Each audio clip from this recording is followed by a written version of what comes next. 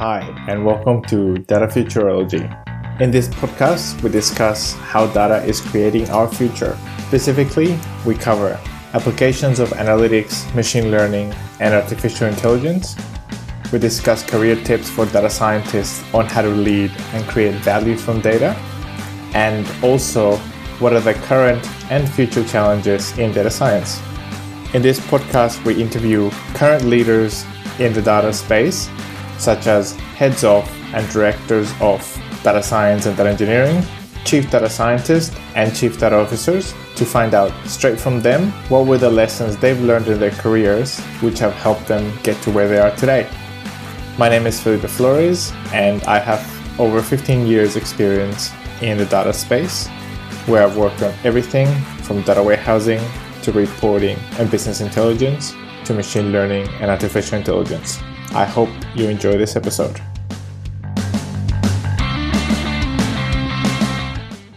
In this episode, we speak with Takaharu Tsuda.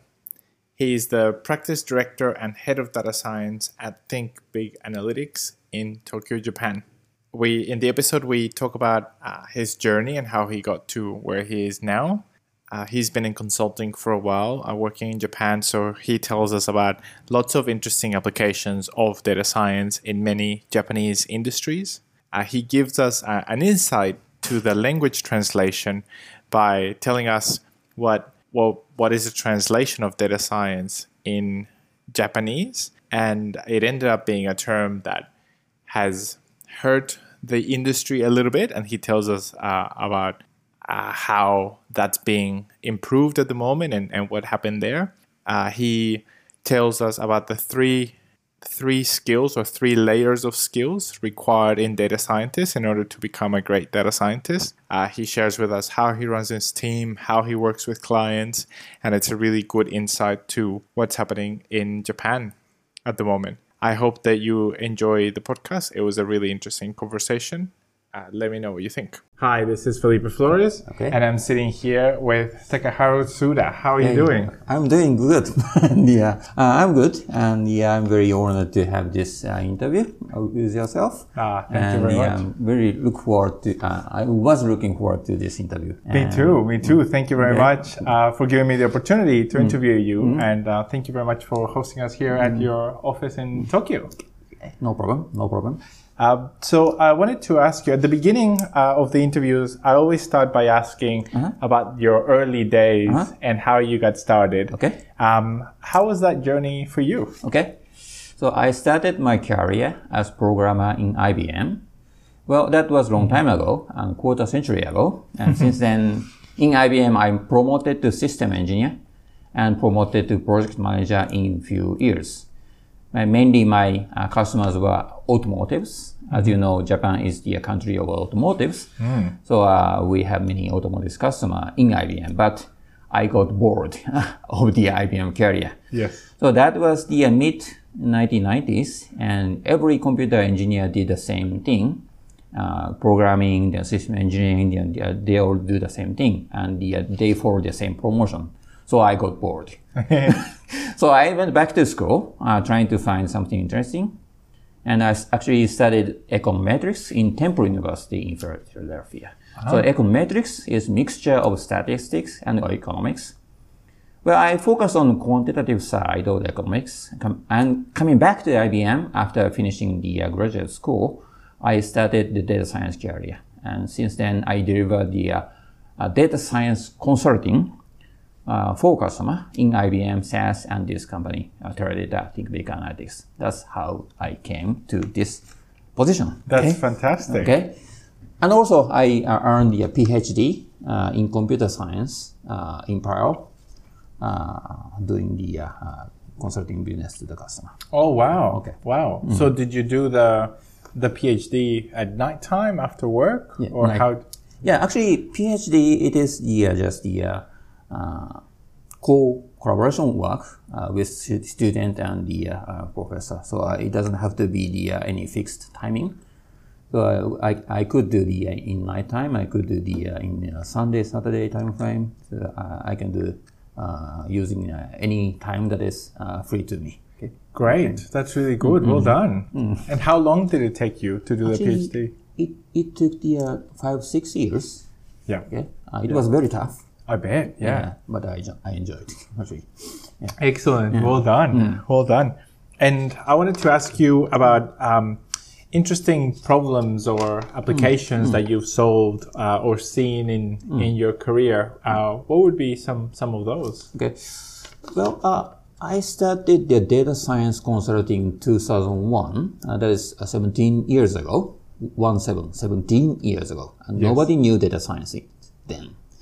And actually, people call it the data warehouse. Data warehouse, data science, they are very different two things, right? But they didn't distinguish those two, actually.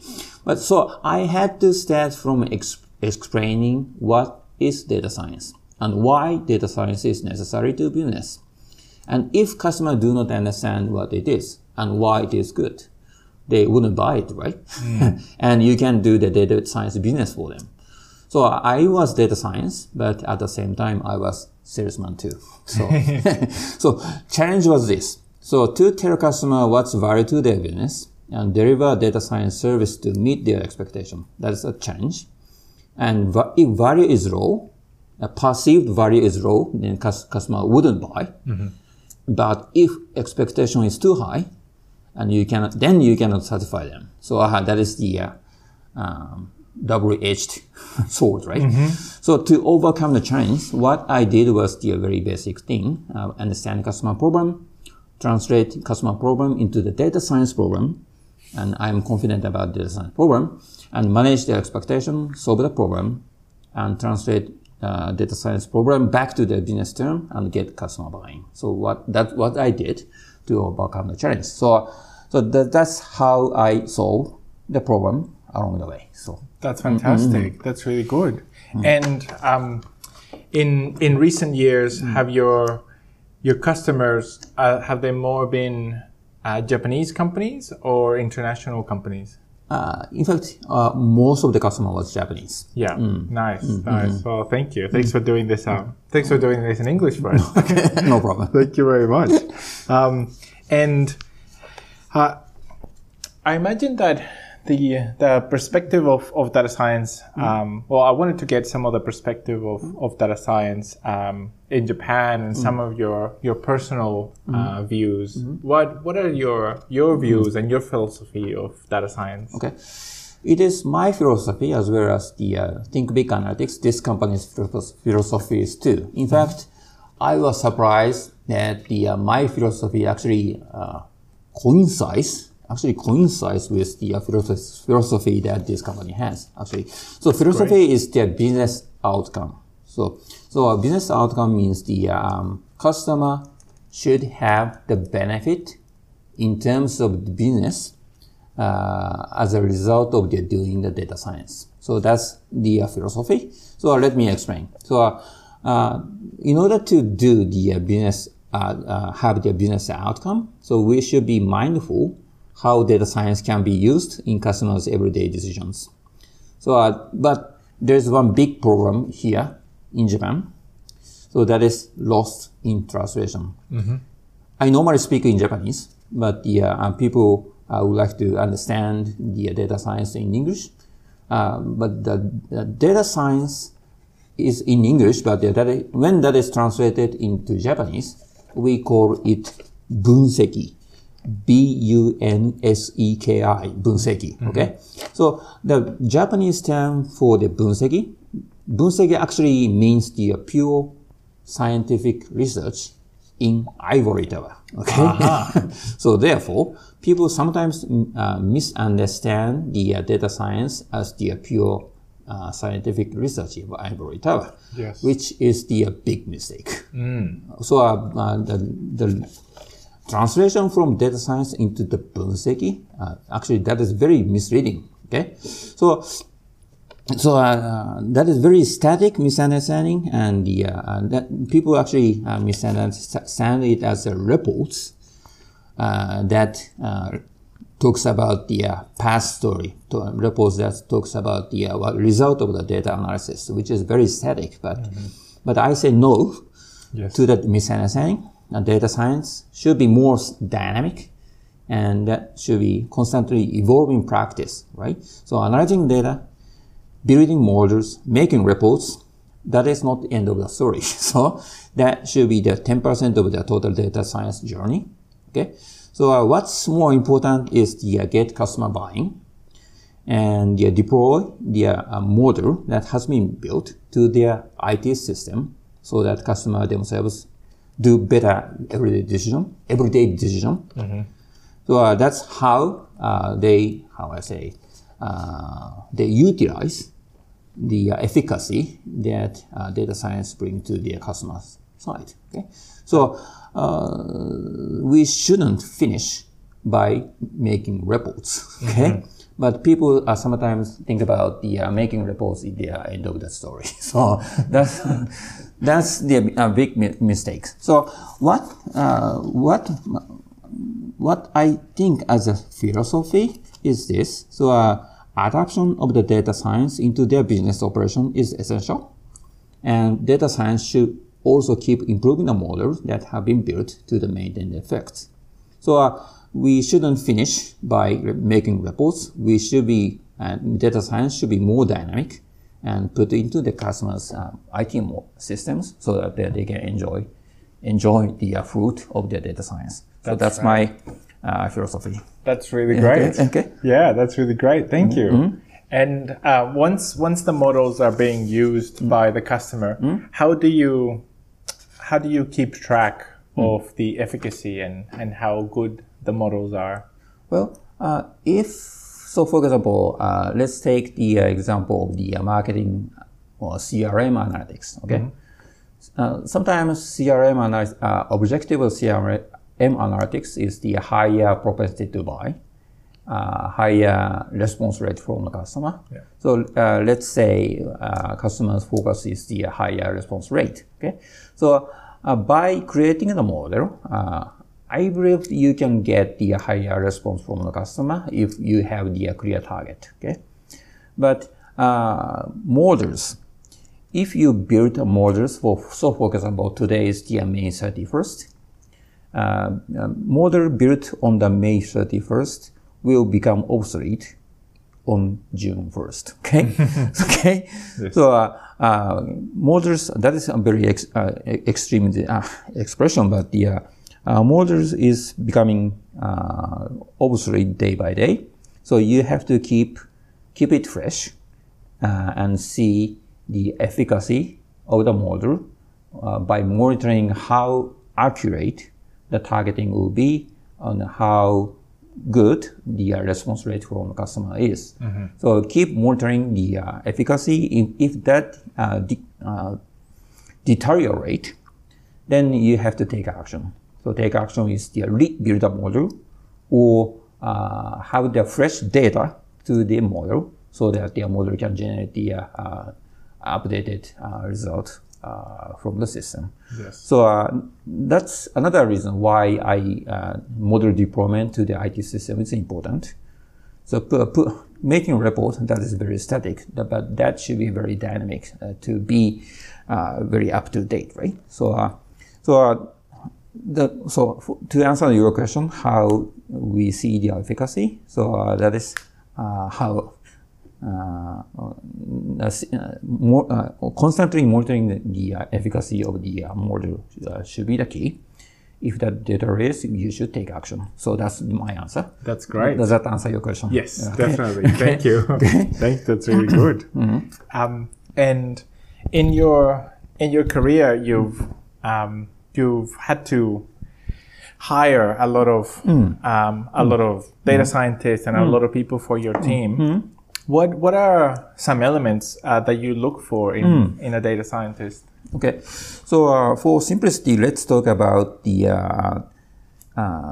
narrower sense of the data science, which is the statistics and AI. Okay, so skill set has the three layers. So to my opinion, so foundational layer, second layer, and top layer. So let me explain. So foundational layer is theory. Okay. So the every data science should know the theory like the statistics, mathematics, machine learning, deep learning, everybody should know that. Because that is how they can build the difference from the another in principle. Okay, so second layer is implementation. So by implementation I mean programming. R, Python, SAS, MATLAB. There are many ways to program, and every data science should be able to do whatever languages that they prefer. And top layer is consulting, because the data science should be able to talk in business terms. So therefore, she should have the industry knowledge, industry domain knowledge, and as well as she should know the consulting techniques. Yes. If she doesn't have the consulting techniques, she cannot draw the opinion from the customer. Right? So, however, I think it is rare to find a single person who knows everything. Mm-hmm. So. But every data science should know the foundation layer at least, and some programming experience or skill as a second layer. That will be sufficient condition. Okay, but okay, no, that should be the condition. Okay, okay. Yes. Both of them do not have to be perfect, but if you can find someone who has everything, then she should be the superstar. Okay, and she should be the top. Okay. Yes. Yeah. That's right. Yeah. That's really good. And out of the three layers, which one do you think is the most difficult to find in people? Well, in my opinion, that is the top layer, consulting layer. Okay, Yeah. So people are new to the data science because the people are very new. People think data science is the quantitative practice, which is true. But the theory you can study yourself by reading a book. Yes. Okay, and programming you can study yourself. Okay, but consulting you cannot. Yeah. You should actually do the consulting with customer, so which requires some time. Requires some experience to become good at the consulting, right? So I have many candidates who knock the door of the Teradata, this company, but it is rare that the candidate have the consulting skill too. They almost always they have the data science theory. They have some programming skill. Almost everybody has it, but if they have the consulting skill on top of it, that differentiates. Yes. And but that is the most difficult part for the type of people who would like the quantitative theory, right? So, yes. So those two are two very different practice, very disciplines. So it is very rare for the data science to have that kind of a consulting skill. So. That's very rare, and that's the most difficult part. Yes, definitely. Yeah, that's so true. And with the people in your team, are there ways that you teach them the consulting skills, or you help them improve? Are there any ways that you help them develop that? Latter part is true, actually. So the good side, or very luckily, Teradata have many enterprise customers. So whenever we do the data science, we have the customer on the other side. Okay. Yeah. So therefore, there should be always a case where we have to interact with customer, and the way I educate team would be this: put the data science into the meeting room with the customer, so that I can train them to interact with customer, consult with customer.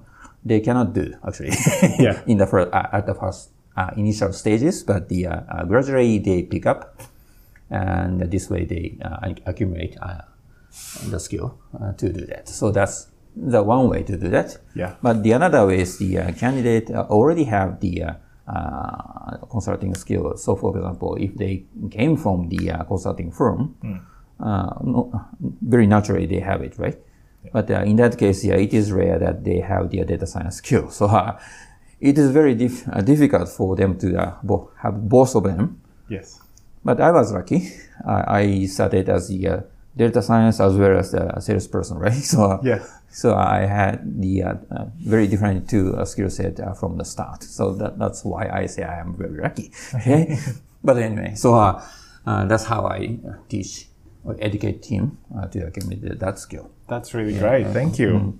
And talking about your team, how is your team structured? What is the structure of the team? Okay, so my team, actually, my data science team has the 3 layers. Okay, so I should say 3 job level. So I shouldn't use the same terminology with the layer of the skill. Okay, so 3 job levels. Okay, so the most junior level, that is, I call it staff data scientist, who has the very fundamental foundational skill, and the second layer, some programming skill. So they are the junior staff data science.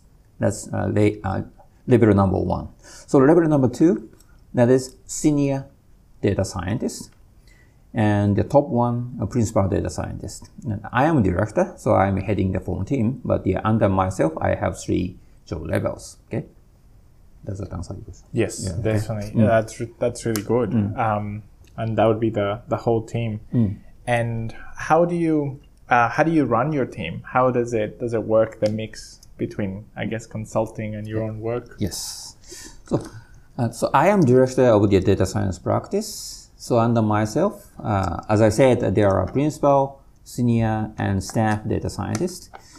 And staff data scientists do statistical, machine learning, and deep learning models, and they just do modeling. So they just do the quantitative practices. Okay, and senior data scientists, senior ones have the more responsibility as compared to the junior.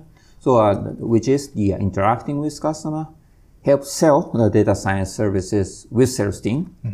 And if contract is made, then they start planning their project management, schedule people, something like that, right? Yeah. And after project is kicked off, then they have to manage the project. So that's the enhanced responsibility as compared to the junior. So that's why they paid more. Okay. Yes. Okay. And also the principal data scientist. So principal data scientist, the further responsibility like the people management of the sub-team. So I have the several principal data scientists. They have the industry verticals. Okay. So under the industry vertical, they have the senior and the junior data scientist. And they also assign the projects to the people. They have the right or authority to assign projects to the people like the senior and junior data scientists. And if program have some problems, then they supervise project and jump in the project to help the project. Okay. Yes. So simply put, so my way of running the team is define those roles and let people do the roles. So yes. So myself as director, I do long-term planning and recruiting, staffing, skill development, and marketing activities such as this interview. Okay? Yes. Okay. Yes. Thank you. That's really good. So it's really interesting that I guess all throughout the different levels, you expose the data scientists to the sales component. They get to work with the salespeople, and then they do the project management. They do the people management. I think that's a really good way to build up good data scientists. Thank you. And I wanted to ask you about the industry verticals that you mentioned that the principal data scientists work in. That's a really interesting idea of having principal data scientists for the vertical. How did that come about? How did it come about? Can you tell me? Can you specify your question? Yes, definitely. So, where did that idea come from, and how do you find that it works? Okay. Well, actually, it came partly from the how this company structures. Okay. So the way service organization of this company, that is called the Think Big Analytics, actually. So they have the similar structure like the industry vertical. So to talk about the industry vertical, we have the automobile, we have manufacturing, and the electronic commerce, and the telecommunications, banking, insurance, many industries. But all the service people, they are aligned to the any one of the industries, so that they can specialize in the industry domain knowledge. Let me explain why. Okay, so acquiring the firm skill like the data warehouse, data science, data engineering, that is matter of the studying yourself, right? But the acquiring the knowledge of the industry vertical, industry domain knowledge, it takes time. Okay, so reading a book is not enough. You have to talk to the customer, understand the customer problem.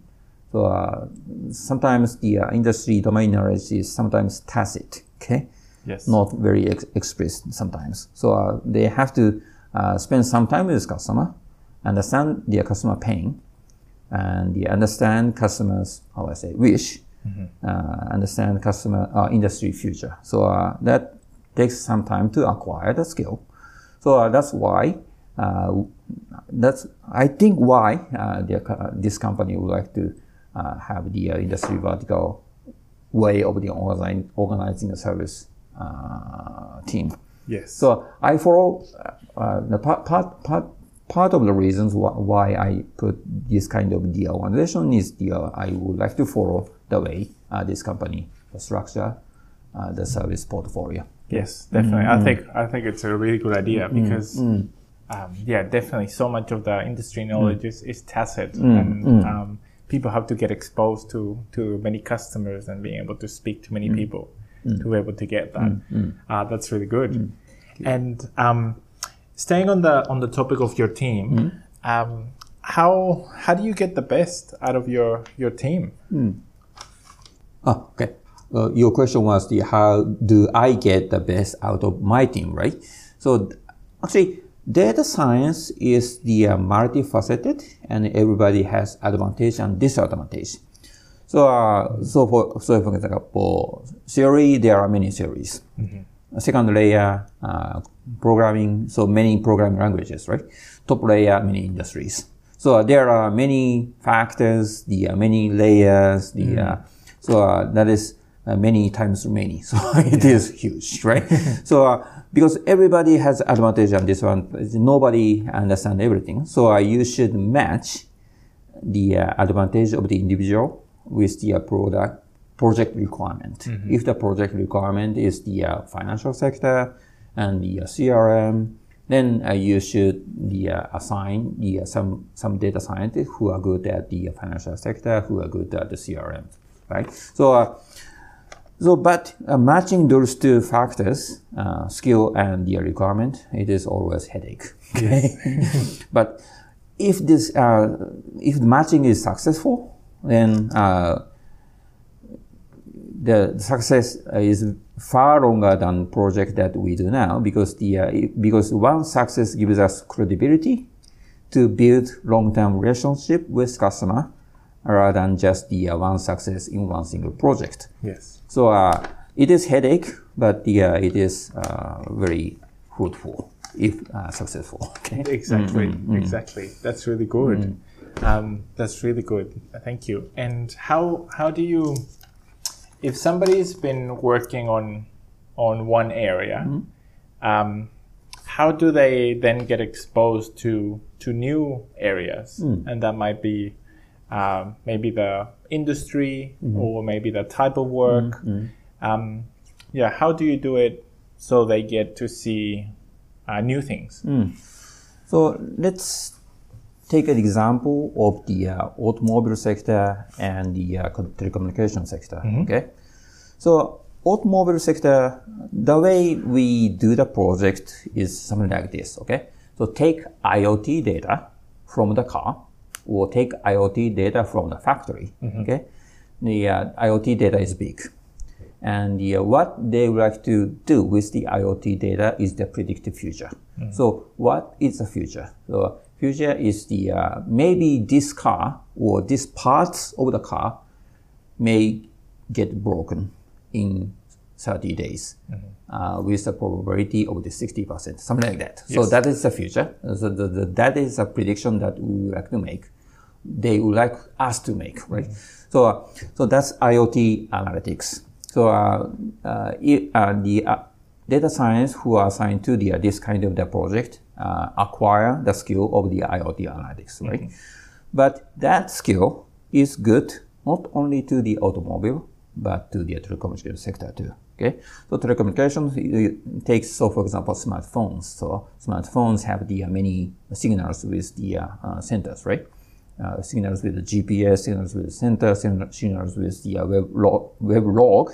So many signals. So the experience that they took doing their data science, doing their automobile IoT analytics, that the same skill can be applied to the telecommunications analytics, right? Yeah. So this way, the area that you got as the experience can be applied to the another area. So that is naturally possible. So this way you can transfer that data science guy in the automobile to the telecommunications sector. So that applies to many places. Yes. So this way you can transfer from one skill to another, one industry to another, one domain knowledge to another. So so that's how. So by doing the many projects, you can acquire many industry knowledge, many domain knowledge, many specialties. Okay? Yes, exactly. Oh, that's really good. Yeah, it definitely would. I can see the creativity behind it and putting all the pieces together. I can see why before you were saying that sometimes it can be a bit of a headache because there's so many moving parts. But that's really good. Thank you. So that's really good to develop the team. And then I wanted to ask you, what would be the way for people to start developing themselves as a leader in data science? What are your thoughts there? Okay, how you can become a data science leader, right? So, so my recommendation actually is to experience the business consulting. So, in fact, I discussed that the business consulting or top layer is the most difficult part, right? So every data scientist is good at pure data science, right? So it is natural because they are data science, because they are very good at data science, right? But if you have the consulting engagement skill, that helps you stand out and helps you lead the team. So, in fact, as I said, I was lucky. I had to do the sales and while doing the data science, and that experience now helps me a lot. So to become a leader, for data scientists, knowing data science is natural. Okay, that is considered to be the bread and butter. Okay. Yes. But what differentiates is the consulting, or what differentiates is the customer facing. What differentiates is the project management. Something that is not normally the part of the data science, hard science of the data science part. That is the most difficult part, and that's the differentiation, right? That's right. That's how you can become the leader, to my understanding. Yes, definitely. Get the other skills that will make you so much better as a data scientist. That's really good. Thank you. And once people start thinking about being a leader, then they start thinking about structuring and creating a great team. What are your views on how to do that and how to structure and create a great data science team? Okay, so I discussed about the consulting is the most difficult one but that is most needed one. So because I said the customer buying and model deployment to the customer IT system is essential. I think I said that. I discussed that one. But saying that is easy. But actually doing that is difficult and it requires a lot of activities. And because that starts from the initial engagement of the understanding customer business issue. And you should do the translating the business issue to the data science issue. Actually, I discussed that one already, and you should solve it. And in ideal world, and data science should be able to do all this. But doing all this is difficult, right? Yes. So, however, that's where teamwork comes in, okay? So, we need business consultant who can talk to the customer, and data science, in narrower sense, data science should do the mathematics and computer science, which itself is very difficult, and also data engineering, who can do the deploy data science into the IT system. So actually, we Teradata, ThinkBig Analytics, define those three roles. What is the three roles? Okay, so business consultant, that's one role. A data scientist, in narrower sense of data science, that's another role, and data engineer. Those are three roles. So we need three roles always in every project, okay? Yes. So our company rule is the three roles always should be involved into the every data science project, okay? So this way we structure the team to do the project to the customer. Okay? Yes, that's really good. That's really good. And the people that come up to the leadership positions within the team, so maybe at a principal level, do they come from one background more than the other? Or do they get exposed to the three areas, to the business consulting, data science, and data engineering? Is there one area that they're more likely to come from? In fact, this is my opinion. The principal data science should know all those three. Yes. So, because they can differentiate themselves, that's why they can get paid more money. Yes. So that's my answer. They should know all those three. Okay. Yes, that's really good. And as you, for yourself, when you became a director, what do you see are some additional skills that are required from a level of a principal to becoming a director? Okay. So that's people skill. Okay. Yeah. So you should be nice. Yes. And you should understand the people. So this is soft skill. Japanese call it soft skill. Skill that cannot be described in a crisp manner. Okay. Yeah. So something that cannot be written in a resume. So handling the people that is the problem for a human being for a long time, and the problem we cannot solve for a long time. We can never solve forever, I think, in a perfect sense, right? So that's where director differentiate from principal. Yes. So people management, actually negotiation within company, negotiation with customer, and talk to the big audience. So that is the additional responsibility on top of the principal. That's why I became the director. So that's the another factor. Or another skills that you have to have in order to be the director. Okay. Definitely. And you also mentioned before that you had to think long term about what the team needs and what the customer needs. How do you do that? How do you have a specific ways to think about future needs? How do you do that in your role?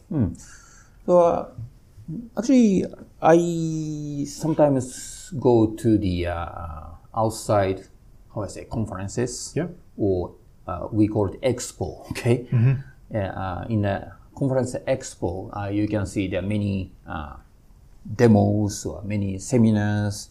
You have to pay some, but you can get the new skill or new, how I say, trend that is happening in the marketplace, and you can get to know what is happening in there. So that's one way. The another is the think philosophically. Okay, so what has happened to the internet in 10 years ago? So what has happened to the automobile industry in 100 years ago? So that lessons learned in the past industry, or internet is the ongoing industry, but what is happening in the past to the industry could give us the another insight, because that might be applied to the data science or AI industry that we have as an ongoing industry. So what has happened to the internet industry will apply to the AI and the data science industry, I think, because okay, I will discuss that one later, because I think you will ask the same question. Yes, definitely. Okay? No, thank you. And I also wanted to ask you what, going back to the skill sets required at different levels in an organization. So we spoke about the principal and the director level. What do you think are the skills required for the next level up, for I guess like an executive level in data science?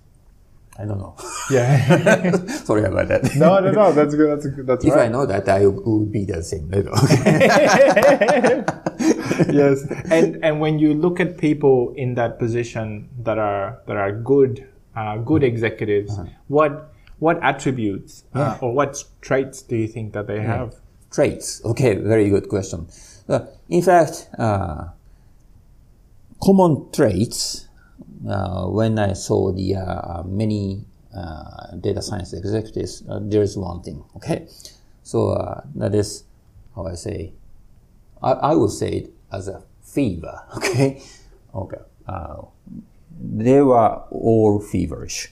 They are very ambitious about what they are now heading, and where they are heading, and what they do, and they really believed what they do, and the value they bring to the customer. Okay, so they have the very ambitious, feverish, and very active. Yes. So they are very different in emotions. Okay. So what I have discussed about about job level, staff, senior, principal, and director. What I have discussed about just skills, right? A skill, knowledge, and those things. But I haven't discussed about emotions, right?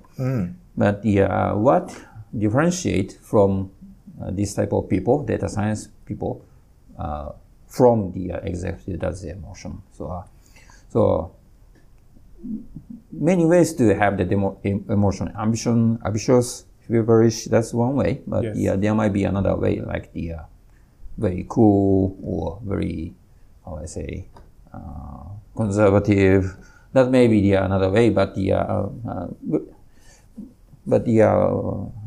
most significant feature that I saw was the fever. That they have in their heart, the strengths. They believe that the value of the data science that they bring to the customer. If they do not believe in, they think they cannot bring the value to the customer. Yes, I understand. Does that answer? Yeah, definitely. So you see them that they have that they believe in data science so much, and they have a hunger and a desire to get it out into the world, and they want to be telling people about it and making it a reality. That's really good. Like Columbus, right? Yes, Columbus. That's right. Yeah. He was feverish, and they were ambitious, and he had a good desire, but he wasn't just smart, right? Yeah. maybe he was stupid, Yeah. but he had the emotion, right? So because of the emotion, he could brought many people on the boat, on the board of the ship, Yeah. and go to the Atlantic, onto the west side, right? Yes, So exactly. so the emotion will be a very important thing that differentiate from the normal people. So Yes. that's my belief. Okay. That's such a good example too. Yes, because he had to convince, the king and the queen to give him the money to back him, and then he had to convince the people to do the journey. Yes. And then make the journey. So he had to do all the different parts. Such a good example. Yeah. Maybe they died, right? Yeah. Yeah. Exactly. Yeah. That's so good. Yeah. Thank you. Thank you. And I guess the last couple of questions are around about challenges in data science. So first, I'll ask you, what do you see as the current challenges in data science? Okay. So current challenges are feature engineering. Okay. Have you heard about feature engineering? Yes. Okay. Good. So 80% of the modeling exercise is the data preparation, as you might know, and that is still true. Okay. And most difficult part of the data preparation is feature engineering. That means the extracting meaningful information from sheer amount of the data. That is feature engineering. So extracting information, saying that is easy, but doing it requires industry domain knowledge. Nobody can automate it at the moment. Yes. But if the automation is possible, then it frees up 80% of the data science exercises, right? So speed gain or productivity gain is huge, right? Because 80% of the old activity is free, right? So initial automation trial is done everywhere, but that is just a trial. Yes. Trial. But someday that will be really possible. So everybody, not only myself, but everybody face the challenge, same challenge, that is feature engineering. So that is the challenge that data science as an industry should solve now. Yes. Okay? But if we are successful, then data science as an industry can become more efficient, more productive, and more successful. Definitely. That's so true. And do you think that at the moment there's been some progress made on that problem, on the feature engineering problem? Do you see ways that it's becoming more efficient or being a little bit easier to do? Yes. So I said there are some trials. So for example, in Tokyo University, some professor say he could he's created a solution that automated the feature engine in any type of the data. I think that is dubious. Yes, that's right. But academic people sometimes say that kind of thing. But in industry too, some company say they have the tool to automate all the feature engineering. I think there have been some cases where the feature engineering automation had been successful. But that is, I think, just one example or one or two example. But there should be many cases where that was simply failure. Okay, so sometimes that is successful, but sometimes not. So we have to have the clear formula that is that applies to everywhere, or that applies to some certain cases where automation applies. Yes. And certain cases automation doesn't apply. So we should be clear where automation apply or where it doesn't. Okay. Yes. So if we are very clear about that one, then that tool or that way of doing the feature engineering will be prevalent. Okay. Correct. Yes. And how do you think that what are some ways that you think that problem can be tackled, the feature engineering automation? As in, for example, some people see it as feature engineering being a bunch of almost rules that people follow. You know, that whenever, for example, you get a date, you separate it into the day, the month, the year, the day of the week, day of the month, and doing those transformations. So what are some ways that you think feature engineering can be automated in the future or in the long run? Do you think it's by collecting the rules of lots of different people, for example, in a team, or do you think that there's other ways that could be done? I think you should have the industry domain knowledge. So, for example, I will tell you about the example about the automobile project that I did in the past. So automobile project, okay? So that was the IoT data in the factory in order to predict the failure rate on the next day in the factory. Wow. So that was the painting process, in fact. So when the customer told us as the conventional wisdom, what is the case where we have the more frequent failure in painting process? Customer answer was this, okay? So when the color is changed from the 1 p.m. to 2 p.m., then at the timing of the change, immediately after the timing of the change, the error rate will be higher. Okay, so that's the domain knowledge. So actually, having those information from the customer, we thought about how we express using the data the timing of the color change, right, from the IoT data. So actually, that information, that feature engineering, gives us a lot of the advantages or a lot of the good data, good information in order for us to accurately predict the future of the error rate. See? So, right, so that's the example. But seeing the IoT data of the factory, does that give us the answer? I don't think so. No. Right? So you have to have the comment or advice from the customer, like the change of the color will be the very important factor to predict. So that's the information, very important information from them. So that's why I said domain knowledge is important to do the feature engineering, right? Definitely. So, okay, coming back to your question, okay, what is important thing to do the feature engineering? So my answer was the domain knowledge of the industry. So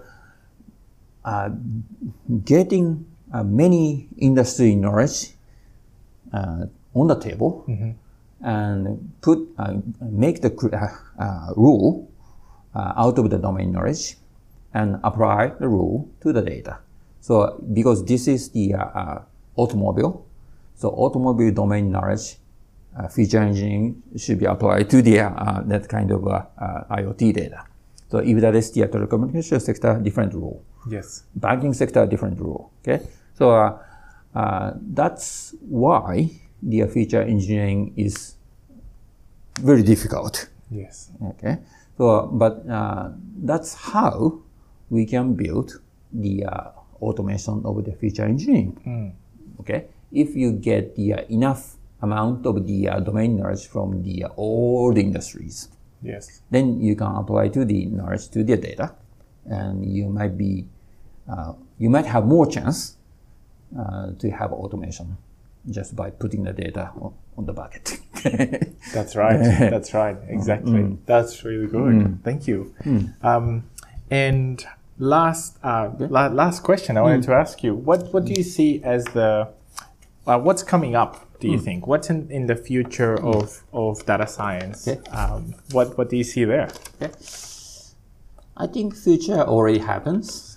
I believe that this is my belief. The winner of technology is not technology creator. But winner of the technology is the technology user. That's my belief, okay? So take internet, for example. So Google and Facebook, they are winners, right? Okay. Their key contribution was not building the network, but their key contribution was helping people better use the network, right?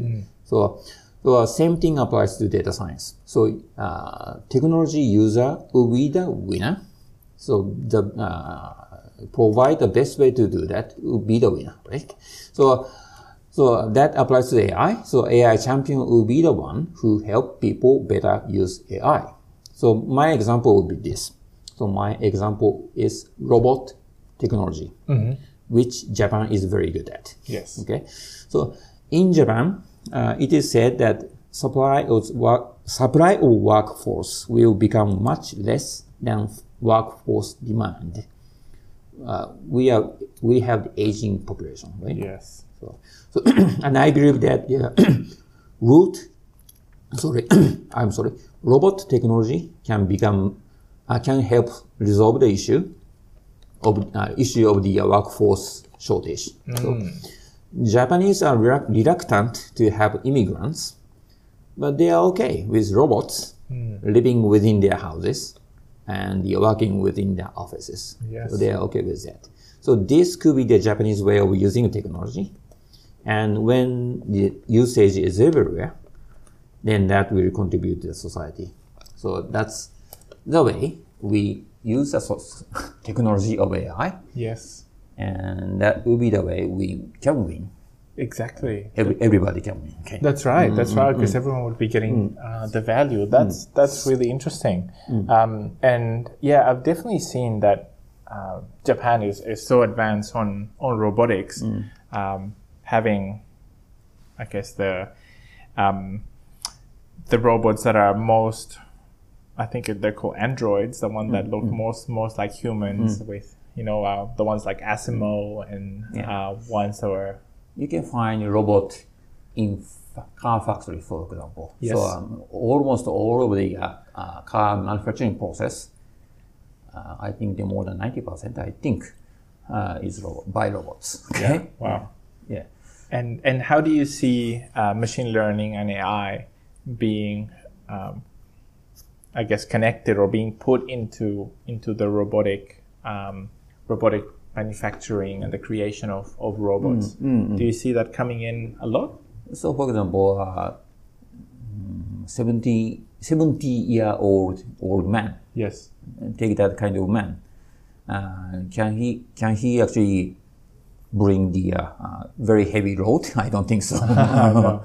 But if you can use the robot and sustain the arm or sustain the legs, and they move automatically or they move the way the guy would like to do, Yes. then that will help the old guy bring heavy load, and he can work in the very tough conditions in the factory, something like that. Yes. So this way, that robot technology would help that old guy still work in heavy condition, like tough condition, like in factory or like in the container or in many places, right?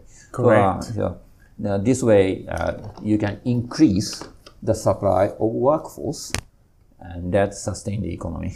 That's right. Exactly. In that case, with a robotic exoskeleton that can help them stay mobile and move weight. But do you see machine learning and artificial intelligence being mixed with the robots? Do you see it being blended with new robot technology, or do you see that they're separate at the moment, or do you see them more together? Yeah, that will blend, I think. Okay, so robot.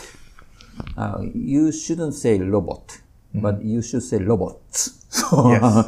So many robots can work together collaboratively. So one robot work in the, some part in the factory that can collaborate with another robot, and Yes. So one robot, so let's say robot A, robot B, robot A can see how robot B moves and detect what robot B is now trying to do. Yes. And if there's something, then robot A go to the side of the robot B and help robot B doing something. Yes. So that's where image analytics or many type of the machine learning comes in to enable that kind of a scenario. So that's right. So that's the one of the example. Yeah, exactly. Those two technology blend. Okay. That is very, very, very exciting. Very exciting, and it's definitely something that Japan does so well. So yes, I'm very excited to see what new products come out of this geography. Tak, I wanted to thank you so much for this. It's been really, really great. Thank you for sharing your time, your knowledge, and all your experiences with us. I really, really appreciate it. It's been an honor. I myself enjoyed this discussion, and I appreciate your interview. I'm coming to my office. Definitely. And, looking forward to hearing this podcast. It'll be great. It'll be great. Thank you very much for your time. That brings this episode to conclusion. Thank you so much for listening. Please find us on datafuturology.com or on Facebook, Twitter, LinkedIn, or Instagram as Data Futurology. Also go to datafuturology.com/podcast to find the show notes for this and any other episodes. If you like this episode, it would mean a lot to us if you could leave us a review wherever you listen to our podcast. I hope you enjoyed this episode and that it was helpful and valuable for you. Thanks again, and see you next time.